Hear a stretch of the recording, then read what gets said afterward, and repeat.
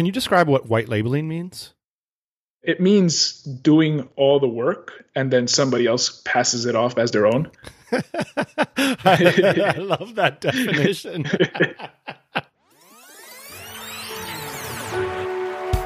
Hey, podcast listener, even if you are alone in your entrepreneurial journey, know that today, right now in your earbuds, you are joined by thousands of entrepreneurs from all around the globe seeking to grow better, more profitable, location-independent businesses.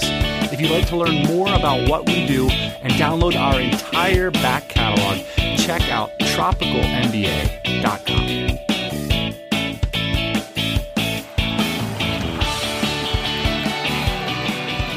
Yeah, buddy. Welcome back to the pod. As always, I am joined by the boss man.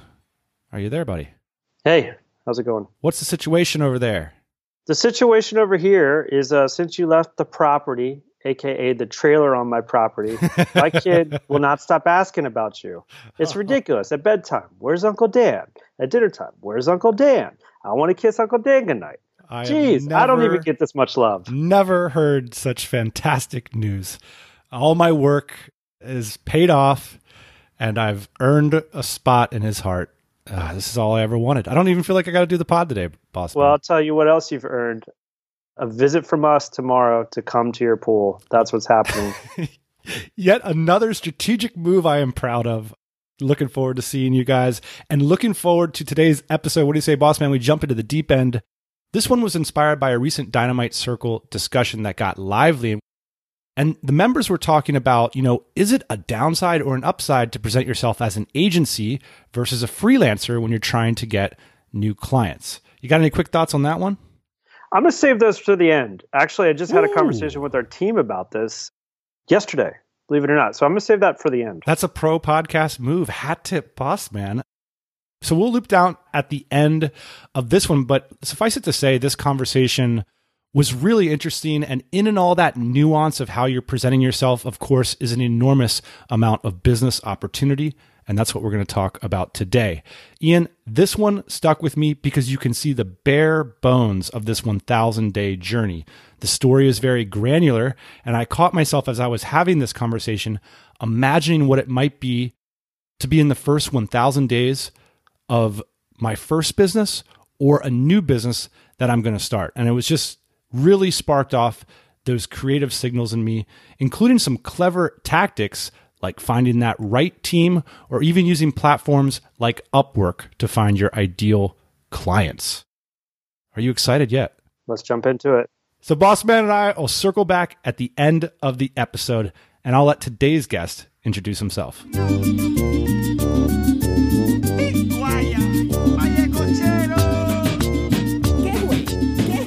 Yeah, my name is Jonathan Solorzano, and I run a team of web developers based out of Latin America. What do you mean Latin America? The majority of the team is Latin. A lot of them were Venezuelan, and with a lot of the turmoil that's going on over there, they kind of became digital nomads by force. So they live in Chile, they live in Peru, some of them live in Colombia. I guess all of them are from Latin America. Is there anything specifically strategic about working with people from Venezuela? I think they have a lot of motivation, right? There's a lot of poverty in their country, and then them getting out and going to different countries, it's hard. Like a lot of countries don't want them there, or they're taking jobs from people from Peru, for example, because they're willing to work for lower wage. So there's this xenophobia in a lot of these Latin countries with Venezuelans. And what I found is giving them the opportunity to work remote, they've been really responsible. They've been really grateful for the job, and they've done a really good job. Was this a strategic thing on your part, or was it an accident? I wish it was strategic. I don't think I'm that smart. It was an accident. I started to scratch my own itch. I was trying to do anything to make money. And I was working with Indian developers, Ukrainian developers, and there was always this lapse in communication, right? I would tell them to do something and it'd never be exactly that. And then after my first DCBKK, actually, everyone talked about teams. And I remember I was like, man, I don't have a team. Like, I'm just working with these freelancers to get things done. maybe I can build a team. And then I started thinking, well, my family migrated from Guatemala. There's got to be some sort of digital talent in Latin America. So I started my search on Upwork. I found guys in Costa Rica, and then I found a guy in Colombia. And then that guy in Colombia ended up being my first full-time employee, but he was actually Venezuelan. He referred me to one person, that person referred me to another. Next thing you know, the whole team is Venezuelan. How important is your Spanish language skills to working with Venezuelans? I think that the Spanish is not the number one thing that makes us work well. I think it's the immigrant story, really, and being able to understand like the Spanish culture, like how it is in Latin America, that makes me connect with them almost on a level where they trust me. Because I feel like a lot of people that I've seen in our community go to Latin America, and there's not a lot of trust, maybe because they're like gringos, quote unquote. But I think it's that like they truly are like, oh, this guy is just like us. The actual Spanish doesn't help. I think it's that background. How would you comment then on the talent differential? I feel biased. I mean, I work with a lot of these agencies that do have their own in-house American developers, and I don't see the quality being much different. What the benefit is of an American developer is really the understanding, the communication. I think that that's also what I bring to the table. And the problem is I'm trying to figure out how to scale it, is that I'm able to sit down with you, Dan, bring your ideas, and then bring it back to the team and say, hey, this is what we're executing on, right? I think that's the benefit of an American developer. But the code I don't see it as being better. I don't see them doing anything better. I actually think that some of my guys are better than some of the in-house developers we worked with, which, has brought up some sort of weird stuff internally. What do you mean weird? What weird stuff? Well, like we'll go and fix some stuff for the agency's site, for example. And then the in-house developer will be like, why'd they do that? And then all of a sudden, it's like this power move. It's kind of scary if you imagine you're getting paid $120,000 at an agency, and then some white label agency comes in and they're fixing your code. It's like, it's scary. They could take your job, essentially. Yeah. And a lot of those actually developers got furloughed.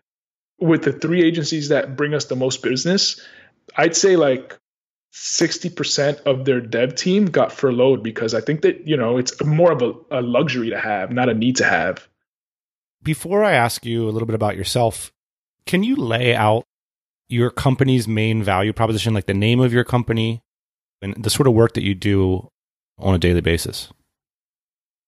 Yes. So Solo Media Inc., I'd say our main value prop is that we are reliable web developers. We white label for a lot of agencies. Can you describe what white labeling means? Yeah. So white labeling, it means doing all the work and then somebody else passes it off as their own. I love that definition. We like working with agencies because we don't have that. Maybe you've been guilty of this, where you're looking for a developer and you're kind of just expecting them to get everything done. You're like, hey, I want this done. And you haven't really thought through your thoughts and ideas. We won't service those clients. We're not going to sit there and consult and try to figure out what it is you want to do. We want to work with the person that has thought through their ideas, maybe has worked with different developers before, or has an internal team. And they're like, hey, this is what we want done. Here's step A, B, C. And we can execute to a T. So generally that's either agencies or companies that are like DIY. And then they're like, you know what, we've grown so much, we're no longer DIY, but we know what it takes to get there. Let's hire this group of developers that can help us execute on that. And then the 80-20 really is mostly Shopify and WooCommerce. And I think WooCommerce, we mainly get into the B2B section, where people are like, hey, we want different users to have different pricing when they log in and that kind of stuff. Shopify is more like the B2C custom designs with animations and all these really cool like CRO techniques or custom landing pages. It's a conversion rate optimization. In terms of white labeling for agencies, so you've got this agency that sells a e-commerce brand on, say, marketing and development on their website every month and they're charging them probably 5 figures or something. And then that agency turns around and comes to you and says, like, the development portion, we don't want anything to do with. Exactly. So I'll give you an example of an agency we work with in Chicago. They might sell a Shopify store for $150,000. They sell them branding, they'll sell them design, they'll sell them marketing, and then they'll say, hey, can you guys execute on this design? But because the expectations of a $150,000 website are really high, like when we get the design, we have to match it, like they call it pixel perfect. And then it has to functionally work. And the end user, which is the client, has to be able to edit their stuff. So essentially, we're making these custom themes for clients. And I want to get back to maybe some of the details of that, but can you give us a sense for the scope of your agency, whether that's like a revenue or a head count, or just a sense for what your business looks like? Yeah, so I think right now we have 10 people. We divide these 10 people into 3 groups. And these 3 groups kind of have their specialty. Some are better in WooCommerce, some are better in Shopify. And then we have like the real pros that do like custom web apps. In terms of revenue, I'd say with coronavirus, it was crazy. We were kind of treading through like $15,000, $20,000 every month. And then February, right before coronavirus, I had sold $80,000. The agencies we were working with were like operating at a high level. They were asking if like, are you going to be able to start taking this kind of volume? And then coronavirus hit. So if you look at my QuickBooks, it's like 15, 20, and then 80, and then all the way back down to like, I was scared. It went down to 10, and now it's kind of creeping back up 15, 20,000 every month. So you said you have an immigrant story. Well, what's the story? I'm first generation. So what that means is my family came here from Guatemala. I'm the first, person to be born here.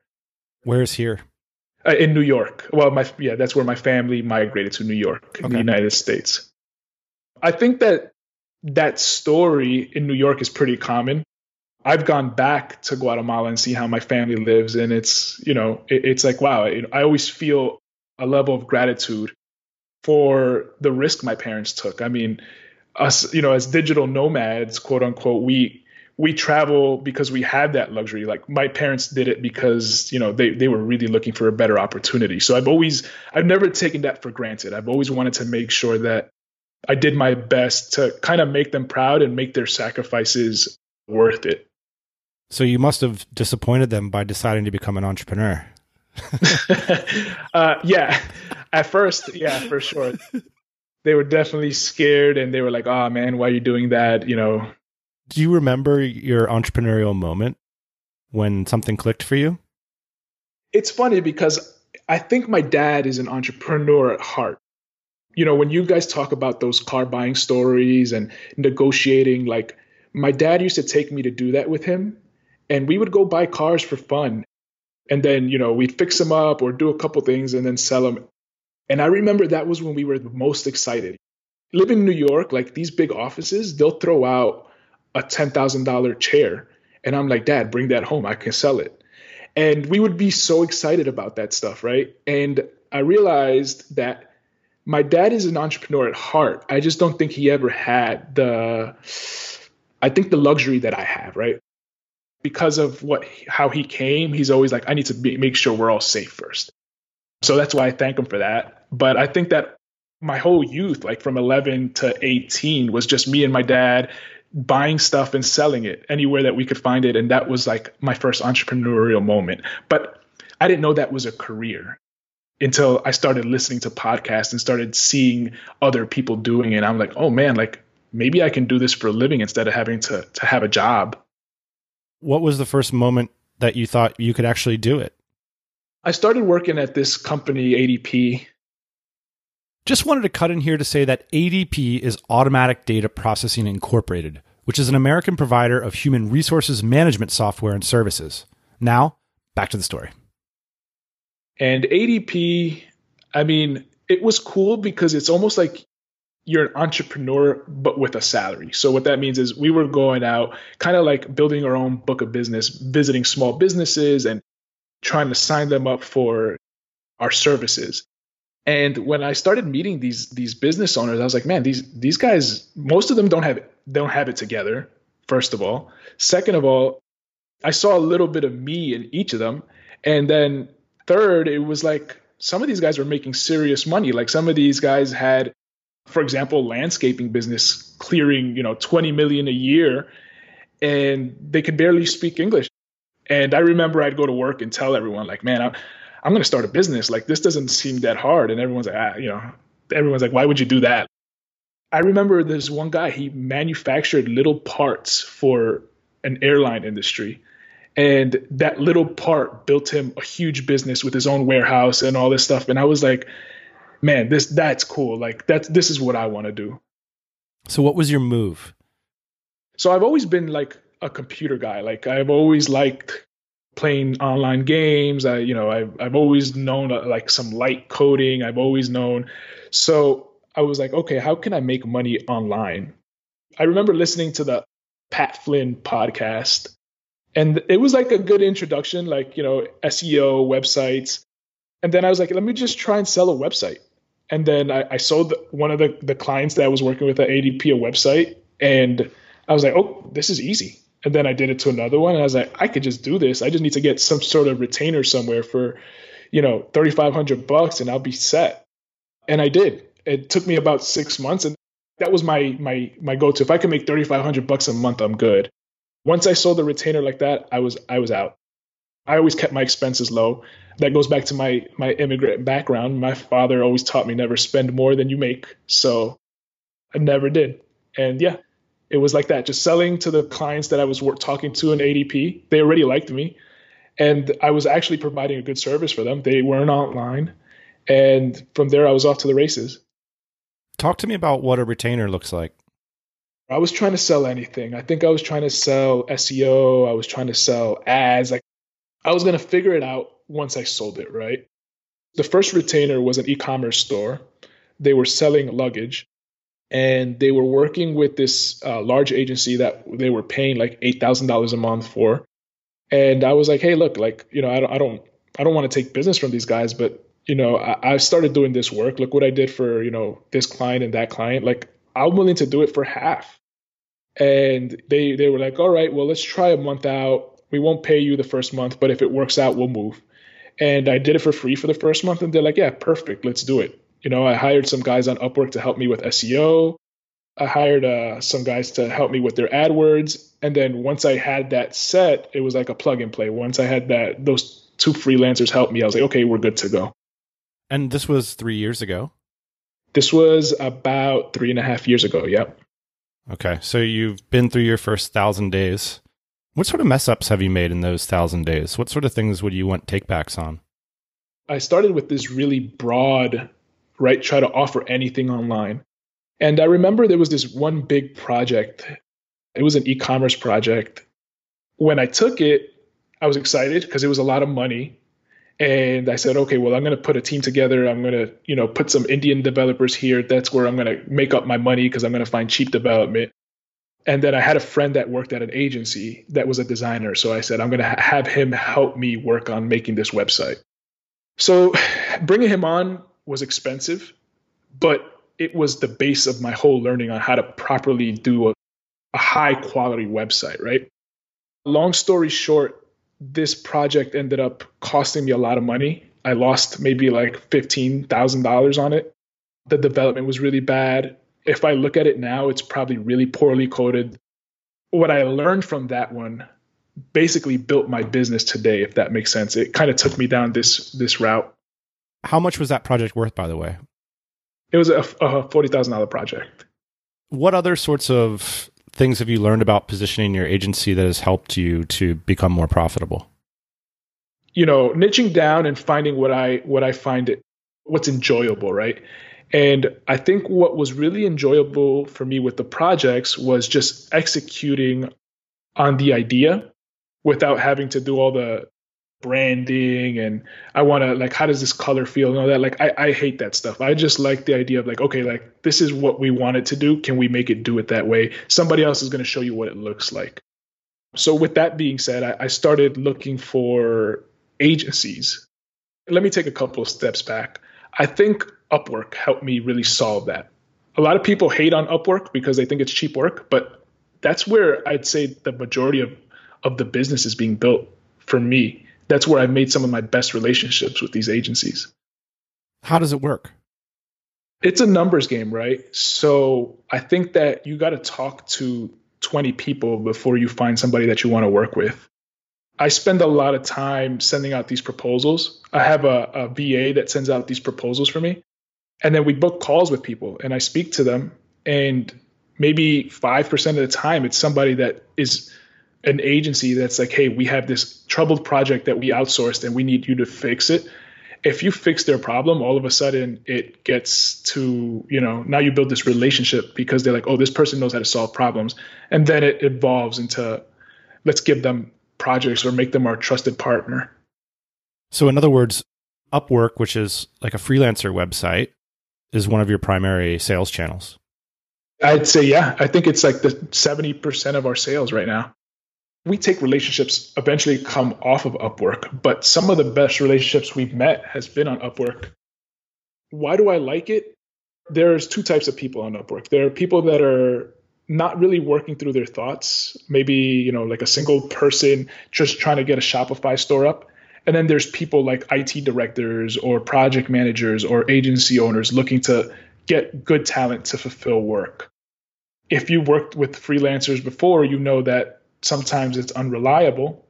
So they're looking for somebody reliable. And those are the people I want to work with. I don't want to work with the first timer that's like, I just want some cheap labor. I want my site up, figure it out, and then I'll pay you. That's not my ideal client. It's the person that needs to save their time and doesn't want to have the head bump of freelance, or they already did. They've already hired several freelancers. They're like, we need to get somebody good to solve this. Basically where I was when I got that $40,000 project. Right. So it sounds like there's some pros and cons because, of course, there must be this temptation for you to go to the end client because you'd make a lot more money, I guess, or it seems like on the surface you would. I actually had, one of the agencies in Chicago, he has a pretty big agency. I'm pretty sure he's probably like a $15 million agency.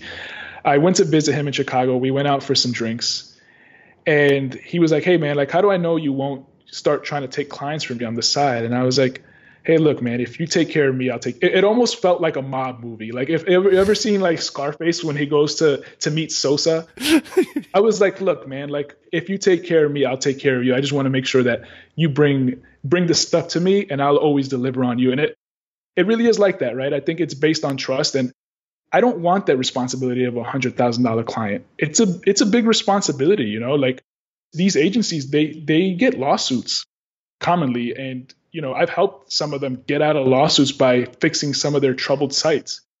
It's not that I don't think I could handle the responsibility, but that's not the kind of stress I think I want for my life. You're not the first person that I've spoken with that has built a sizable agency serving agencies. Because by the time the project gets to you, the impression I get from the outside is that a lot of the rough edges are removed and the clarity of the project is more resolute. And so then you can stamp out your work and make your margin. Exactly. And I think, and that's what that person's paying for. It's paying for the agency to work through all that. How do I want it to look? What is it going to feel like? That's why those agencies charge $120,000. There's a lot of communication that goes through with designers and by the time it comes to me, it's like, hey, this is what we want. And can you execute on it? And sometimes even they still get it wrong. But at that point, that's their responsibility. They messed up for getting it wrong, I'd like to take a moment to talk about our very own remote jobs website, dynamitejobs.co. People are starting to catch on that remote hiring isn't just a luxury or something cool that tropical MBA folks talk about. It is a necessity. In fact, in mid-March, we saw job seeker traffic increase by 50%. Our inboxes have been overwhelmed by qualified candidates seeking to work for companies like yours. Now, we're working to help both sides of the aisle here. With candidates, we're sending out more recommended and targeted jobs, and we've recently launched a resume review service. For remote companies, we've recently launched a remote hiring guide and an application platform for reviewing candidates for your job listings. We've also allowed 100% of listeners of this podcast to post their first listing for free. And if you're looking to hire for an advanced technical or management role, we also have partnered with recruiters to help you get that done. Here's the reality for those of you looking to build your team or find your new normal. There's never been more candidates out there on the market looking to work for companies like ours. Check us out over at dynamitejobs.co. Each job is 100% open, remote, and paid, aka remote jobs that don't suck. Let us help you grow your remote team. dynamitejobs.co. John, part of the reason I called you today is because you responded to a thread that was titled, "Are you seeing companies preferring more freelancers over agencies lately?" Are you seeing that trend? I don't see people looking for freelancers more than agencies. I think people just want somebody they can trust. I think that a lot of people in the digital space, and I get a firsthand view of it with Upwork, right? Because there's so many people on Upwork, so many scams going on there. People just want somebody they can trust. And that's why I responded with that, where I was like, hey, look, what that tells me is that person didn't trust you enough. Because if you can put trust in somebody and they trust that you'll deliver, it doesn't matter if you're a freelancer or an agency. Somebody just wants to be assured that you can deliver on what you're promising them. And that's been my experience on Upwork, on sales calls that I've been on, where I hop on a call and it's like, hey, look, like, this is what might happen if you hire a freelancer. You might get a great freelancer. This person might execute a great job. And then you might need him in the future and you won't be able to find him. Or he'll do a horrible job. And then you're going to come back to me and ask me to fix it for you. And either one for me is fine. So you let me know what works best for you. And I think people appreciate that kind of honesty. I don't think that freelancers are bad, but I know where I was when I was like a freelancer, Yeah. What would your business look like if I took the phone away from you? Yeah, that's the scary part. That's what I'm trying to solve right now. I think that the sales part is what I'm trying to solve in my business, because I think I'm the bottleneck there, where this knowledge of Shopify and what people are looking for, because I have my ear to the pulse of Upwork. Like, I know what people are asking for. I don't know how to transfer that knowledge somewhere else. I'm thinking maybe I have to do some sort of sales process or write down all this knowledge and see how I can transfer it. But I think that sales would die, but I think it stays steady because we do have these agencies that are consistently bringing work, and I have a project manager that works with them. I think it would stay alive, but it won't grow. It's a case of the cobbler's shoes. Like, there's a great Vern Harnish book about growing firms and agencies, and he talks a lot about services. He observes that it's often the case that the company will have a hole where the founder's great. So if the founder's like a really good salesperson, then like the company will often not have a sales element to it, because why would they need one? They got this great salesperson, Yeah, man, you're scaring me now. I've known that. And I know that to hire a salesperson is not easy. I read all the time nightmare stories of people hiring salespeople. And I honestly, I don't feel like I do sales. I honestly feel like I'm just conversing with people and figuring out what it is that they actually want. And if that person doesn't know what they want, then I can't help them. Well, let's dig into your expertise here, because you said something that sparked my interest, which is you said, I'm quoting some of the thread where you were talking about some people are basically saying when their prospect knows they're an agency, they get a cold response. And they're worried that being an agency, and because people have been burned by agencies in the past, that it's a challenge that they have to overcome in their sales process. And so you write, a partner shares liability, promises results, and doesn't need to be managed. You're sort of comparing this partnership angle to a freelancer. So you go on to say, if you can share that in your sales process and actually mean it, I think you can convert some of those telling you they don't hire agencies. Just my experience, happy to share some stories and scripts. So, John, I called you to share some stories and scripts. Well, okay, so that partner that I mentioned in Chicago, that wasn't built overnight. You don't get to see Sosa overnight. I remember the project came in and it was a project manager and he's like, hey, I need this done by tomorrow. It was very basic WordPress stuff. And I'm like, okay, well, what happened here? And he's like, somebody dropped the ball. So I got it done. And then he said, okay, cool. That project manager gave me another project. He's like, this one is having trouble in our agency. Can you help me solve it? So I solved it. And that one was a lot more difficult. And I said, hey, the project manager's name was Ben. I said, hey, Ben, do you mind if if you get on a call with your boss? I want to talk to him and I want to tell him that we were able to solve 2 of his troubled projects. And he's like, yeah, for sure. You helped me save my job too.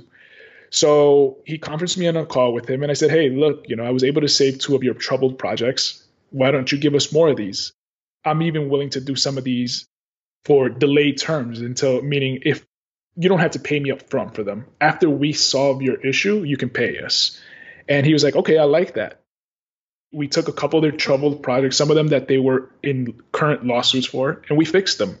And that started this relationship where they were no longer looking for freelancers. They wanted to work with us. And I took that kind of experience and applied it to other agencies that reached out to me.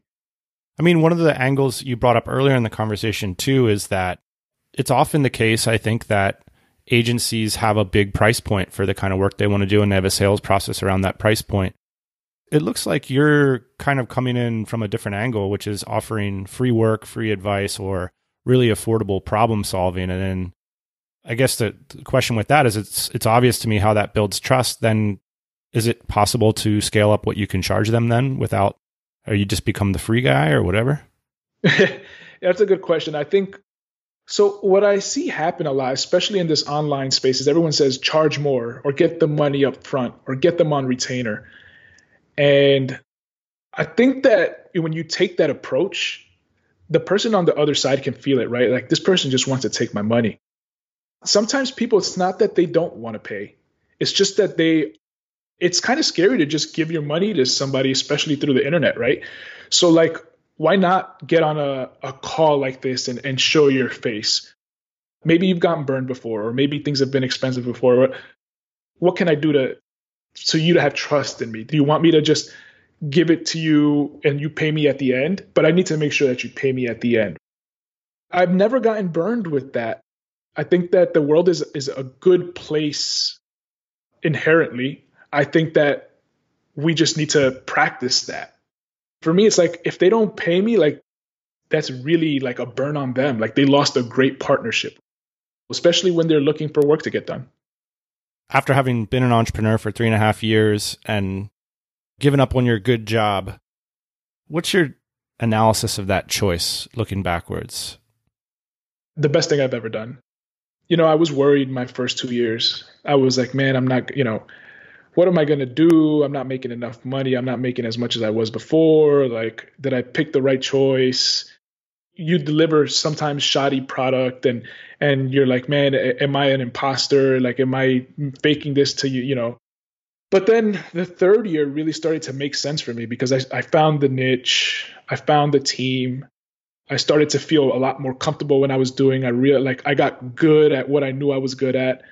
And now I'm back to making the money I was making before. And I have the freedom that I want. It sounds like one of those gurus, right? But really, it took me 3 years to feel really happy with where I'm at. There's a lot of ups and downs in those 3 years, but now I feel stable with where I'm at. And it's exciting because with the team, the developers, they're a lot smarter than I am. They have ideas where, they're always identifying things that we work on with clients. And they're like, hey, why don't we make a plugin for that? Or why don't we make this for that? Like, let me make it and then we can just work on that. It's a lot cooler than just me on Upwork, hiring 3 people to help me fulfill a job. I have a team of people that are looking to make things better. That's a cool feeling. You have an asset. You own something. That's exactly it. People come and go, right? Like employees come and go. I don't even call them employees. We're a team. I'm no different than you guys. people come and go, but I think these guys, like, I think they're really, truly grateful for being able to, they have the same lifestyle I have. They can live and work from wherever. I have one developer that he goes to Colombia. He lives the digital nomad life. And before this, he didn't. So I don't know. Like, I think, like you said, I'm building an asset, and I think these guys are here for the long haul. They're like entrepreneurs by heart. Is that at all problematic, by the way? Having entrepreneurial people on your team? I thought about that a lot. So the funny thing about developers and software engineers is I think that by trade, I think they're able to find like faults, right? And a lot of them, they know that they're not good at sales. A lot of them have tried their own, hey, I'll build a website for you. Hey, I'll do this for you. And they realize that there's a lot more than just building an e-commerce store. There's the management, there's the sales, there's collecting the payment. And I always tell them, like, hey, look, you guys do the hard part of making sure we deliver the work, and I'll do the hard part of making sure the money's always coming in. And I think that they appreciate that. And I also promote them to say, hey, look, if you guys have any software ideas, if you guys have any business ideas, let me know. I'll invest in it with you. Like, I want to be a part of your guys' journey. I think that's exciting for me and for them. Totally. So we call this like first 1,000 days on the show. It's very similar to the way you described it, like lots of uncertainty and sort of ups and downs and figuring out. And it is often the case that in year 3 and 4, people, I call it the sunrise, like that sort of emotion you're communicating right now.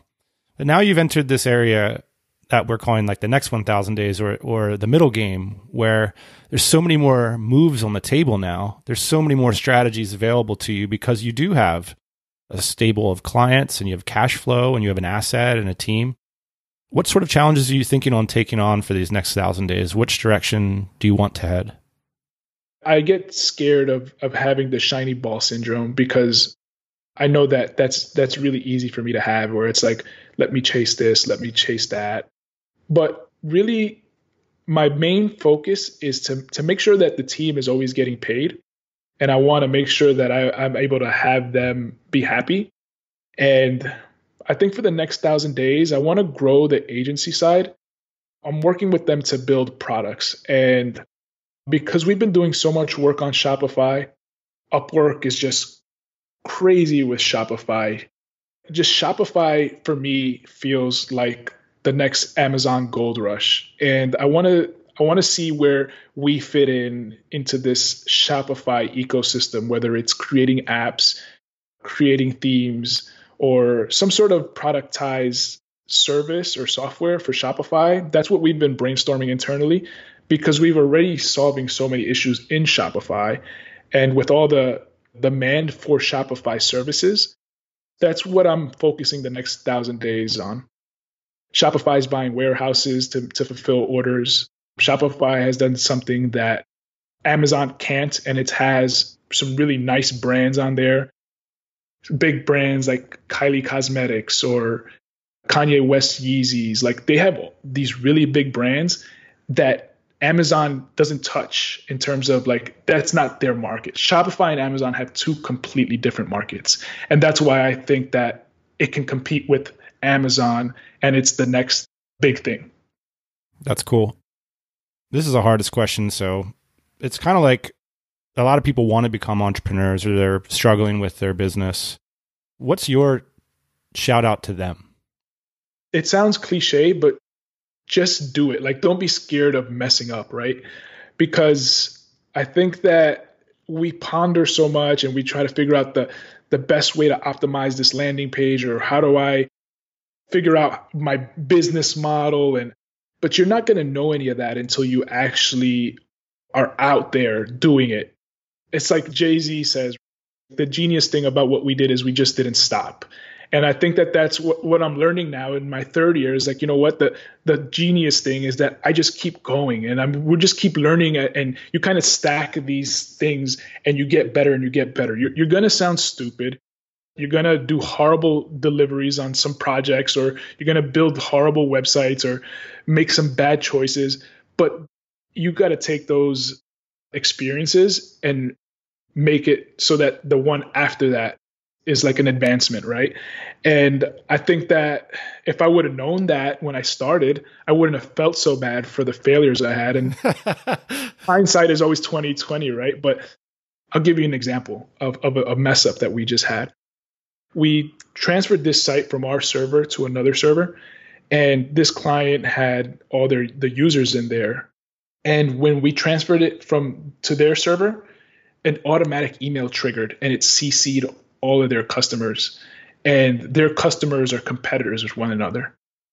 You know, they got their attorneys involved. This was we were white labeling this for an agency. So the agency was like, hey, we have to stop work. The attorneys are getting involved. And the developer that was working on it with me, like, he was like basically about to cry when I called him. And I was like, look, man, like, it's okay. I bet you that you'll never make this mistake again. You know, we're going to share this with the team, and this team will never make that mistake. You're going to be the guy that before we move a site, you're going to say, make sure you check the mail settings so that it doesn't get sent out. And it's the truth, right? Like I was a little stressed, but it was just one mistake. And, you know, I think it's ironing itself out. But those kind of mistakes make sure that you never make that mistake again, right? It's like being so embarrassed that you're like, you know what, I'm going to make sure that I fix that. So yeah, I think that's what I would tell first time people, like, you're going to appreciate it later down the road.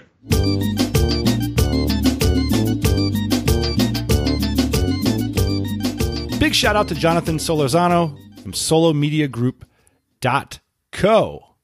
Not the .com, .co. What a boss, telling it like it is from his own experience. And Ian, just some reflections before we get in. I know you got a rant coming up for us here. I always got a rant, man. I was just ranting to some guy on eBay before I got on the call with you. It's unbelievable. One of the things that struck me about John is there's this cool kind of like lingering issue behind every success, which is that founder business fit. You know, like, yeah, like this business model looks good on paper, but is that a good business model for you? And one of the things that jumped out after speaking with John is like, he didn't come with an agenda to the podcast. I asked him questions and he thought about them deeply, and he just shared what he knew. And I know you're not surprised, but maybe the audience would be. That's a pretty rare thing when it comes to conversations like this, that, hey, I'm just here to like legit answer this question from my experience. And it struck me, and it made me think, okay, here's a pretty good sales guy, right? Like, this guy can build trust. You know, he's transparent, and man, this is a guy that I could trust to solve problems for me. That's something we all can learn from. I mean, that's sales masterclass right there. Sales masterclass, Dan, and you're right. The audience probably doesn't realize this, but a lot of people come onto the show, or they try and get on the show. I'd say producer Jane blocks 95% of these people from getting on the show with an agenda. Giving everybody the stiff arm. It is always nice to hear from a practitioner that's just sharing what he or she knows.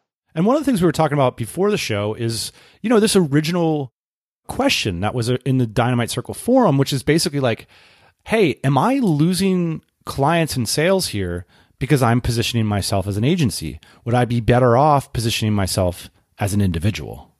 What do you think about that? Well, I kind of liken it to like the general contractor.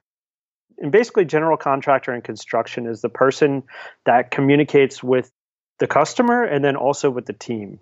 So you got a house remodel, you contact Dan, the general contractor, and he tacks on 20 to 30% to basically interface with the team and the customer on the project. And that means organizing the people, making sure the dump truck's there, making sure that the wood is arriving on time, et cetera, et cetera. So there's real value in that position.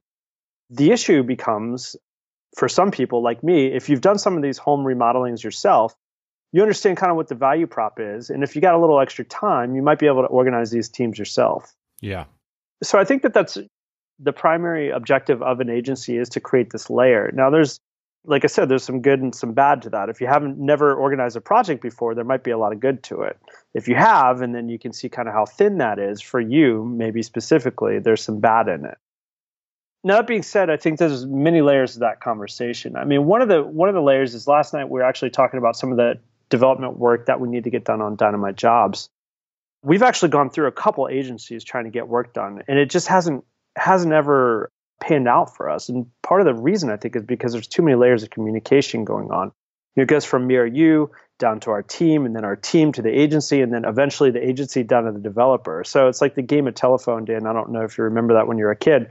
You whisper a message into your friend's ear, and by the time it gets around the circle, it's a completely different message. And sometimes with these agencies, that's what can go awry. And so actually last night we actually made a rule. We're not working with any more agencies. We're just looking for one person to help us out. It's interesting too. And as an entrepreneur, what do I take away from all this? I mean, for me, it's that your messaging in that regard is enormously important. It really depends who you're talking to and when and what they're trying to get done. I'm look, if a pipe just burst in my house, I'm not necessarily looking for a general contractor. I want a plumber who clearly says burst pipe Bob. I'm coming in for this kind of thing. And a lot of times what happens is if you have a high cost structure in your agency, you get a little thirsty and you want to sell every client on everything.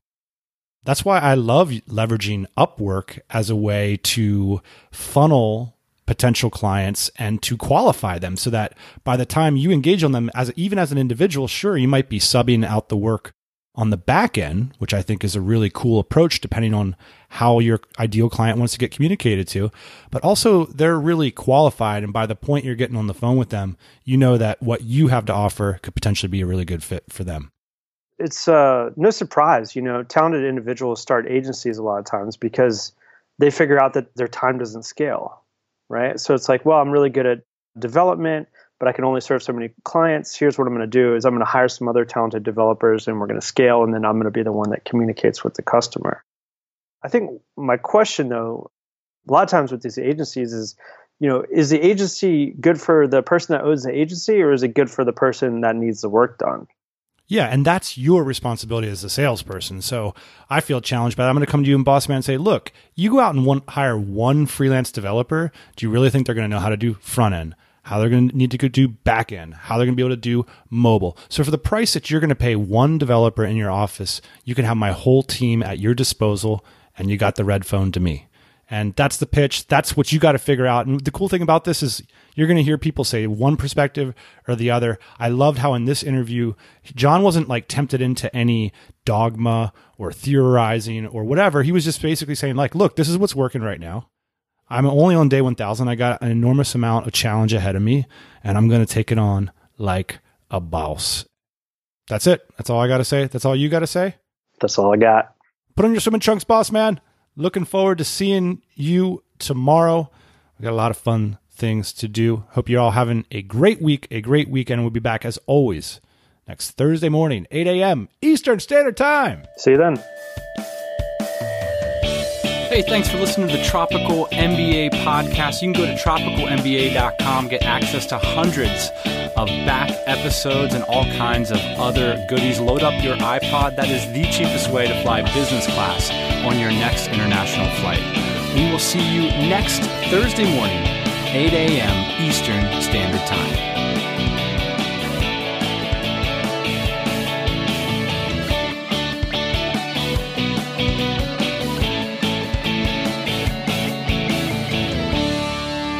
Yeah, buddy.